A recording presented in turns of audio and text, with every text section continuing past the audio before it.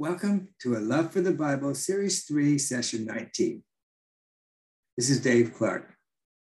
During Series 3, Session 18, I interviewed my son, David, regarding his second month of daily reading the Bible.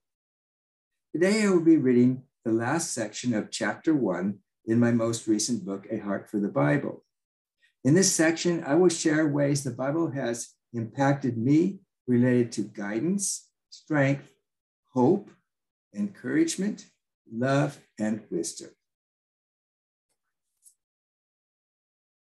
Other ways the Bible has impacted me. In addition, throughout the workbook, A Path Through the Bible, second edition, there are weekly individuals' testimonies. Based on this book, which I also wrote, these are my personal testimonies of how I've benefited in the areas of guidance, strength, hope, encouragement, love, and wisdom. Starting with guidance. I found inspirational Exodus 13, 17 to 18. Quote, "Then it came to pass when Pharaoh had let the people go, that God did not lead them by way of the land of the Philistines, although that was near. For God said, lest perhaps the people change their minds when they see war and return to Egypt. So God led the people around by way of the wilderness of the Red Sea. And the children of Israel went up in orderly ranks out of the land of Egypt." It occurred to me, this was an example of how intimately God understood the strengths and weaknesses of the Jewish people and led them in accordance with that understanding. I think he understands us in the same way. This gives us confidence that he is leading us toward our good, no matter what the circumstances may appear. Now let's look at strength that we find in the Bible. The book of Joshua describes the Israelites after they entered the promised land. Joshua led them in a number of battles as they took the land of God that God had promised. I was impressed that as they trusted God in his plan, they were complete in each victory. Joshua 21, 43 to 45 reads, "So the Lord gave to Israel all the land of which he had sworn to give their fathers, and they took possession of it and dwelt in it. The Lord gave them rest all around, according to all that he had sworn to their fathers. And not a man of all their enemies stood against them.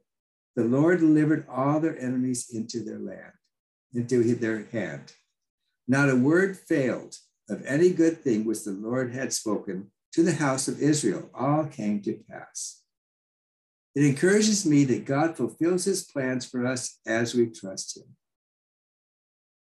Now let's look at hope. In Genesis 11, we are told that all people at this time had one language. There was an attempt to build a city with a tower that was so high it reached into the heavens, so the builders could make a name for themselves while staying united.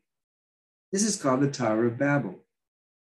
However, God was concerned about this goal, that the people would become too powerful, and he confused their language and scattered these people. To me, this is an example of how God interacts with us. He gives us free will, but will step in when it becomes necessary so that things go according to his ultimate will. I think another example is the use of angels to be messengers of God at important times of history, such as angels speaking to Mary and Joseph. Now, encouragement we find in the Bible. I read in Joshua 6, the famous story of the Battle of Jericho, where the Israelites marched around the city and the walls came tumbling down. For them to do this as a military strategy must have required a lot of faith. However, reading Joshua 5 and the beginning of Joshua 6, I saw how the Israelites were prepared for this leap of faith.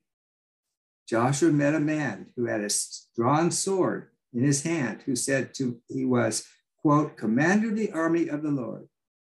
He then gave Joshua the specific instructions on how to take the city. What this means to me is when called to do something particularly difficult, God will provide the encouragement we need. Now let's look at love. I wanted to share some thoughts about Proverbs 15:1. A soft answer turns away wrath, but a harsh word stirs up anger. This was a lesson I learned as a teacher.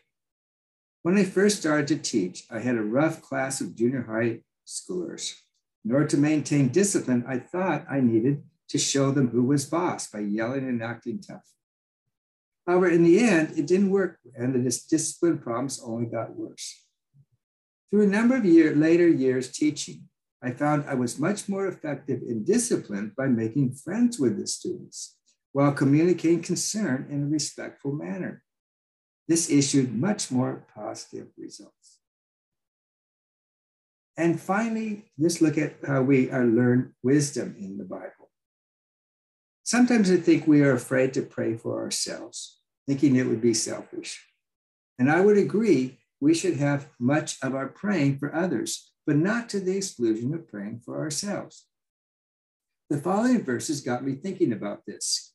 Quote, "Blessed be the God and Father of our Lord Jesus Christ, the Father of mercies and God of all comfort, who comforts us in all our tribulation, that we may be able to comfort those who are in any trouble, with the comfort with which we ourselves are comforted by God." 2 Corinthians 1:3-4. So praying for ourselves isn't necessarily selfish when the result is to better help others with similar problems. In the next chapter, I will share Bible reading stories from others who have deeply impacted my life from their wisdom and example.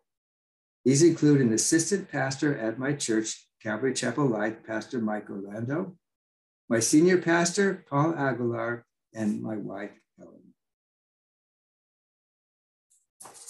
Thank you to our listeners for joining me for Series 3, Session 19 of A Love for the Bible. Series 3, Session 20 will air beginning Tuesday, March 8th at 8 a.m.